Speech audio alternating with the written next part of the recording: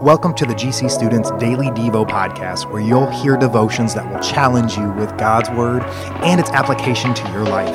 I'm your host, Dave Minster, and let's dive in. Last summer, I went to visit my aunt in Chicago. I got the opportunity to visit the Willis Tower and go all the way to the top. The views from the top are incredible. The Willis Tower is one of the tallest buildings in the United States at 1,453 feet.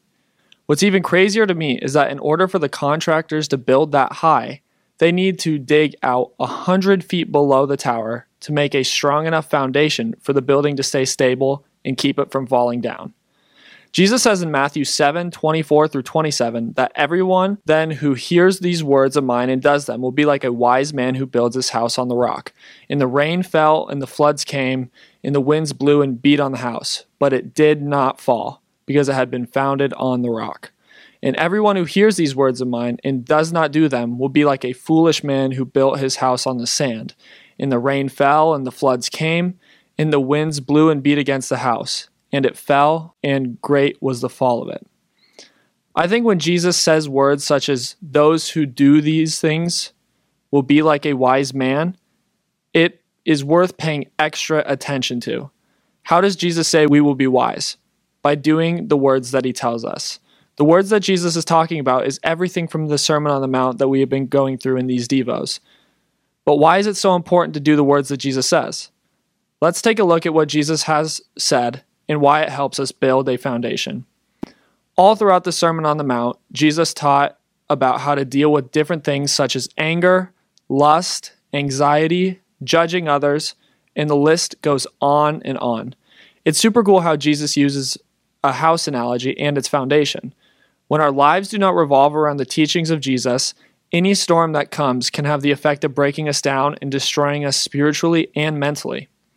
When we continually meditate on what Jesus says about Christian living within the Sermon on the Mount, we are building our spiritual foundation deeper and deeper. Jesus says, when the storm comes, we will stand strong. It's interesting to me how Jesus uses a storm in his analogy. Have you ever been in your house when a crazy storm is happening and you hear the house creak and the winds howling outside? Storms can be super powerful forces of nature. I do not think that Jesus uses this analogy lightly.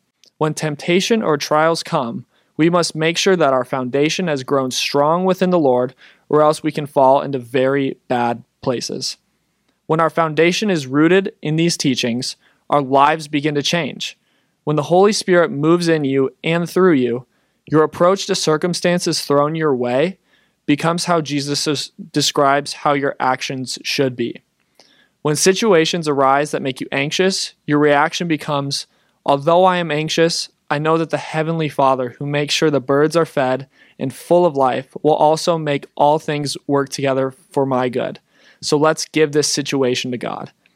This is just one of the various things Jesus says will happen when our foundation is rooted in Him. My challenge to you today is to take a step back and look where your foundation is being built. If you find yourself building your foundation around people or possessions, turn and refocus your foundation on Christ. People and possessions will never give you the strongest foundation and can possibly fade away. But what will never fade is the foundation that Jesus gives you through His Word. When we dig our foundation deep into the heart of Jesus, we will never be shaken, and we will give glory to God, who is the one who makes sure we stand strong. Thanks for spending some time with me today to be challenged by Jesus. It would be a huge help to this podcast if you subscribe to it and shared it with your friends. Thanks.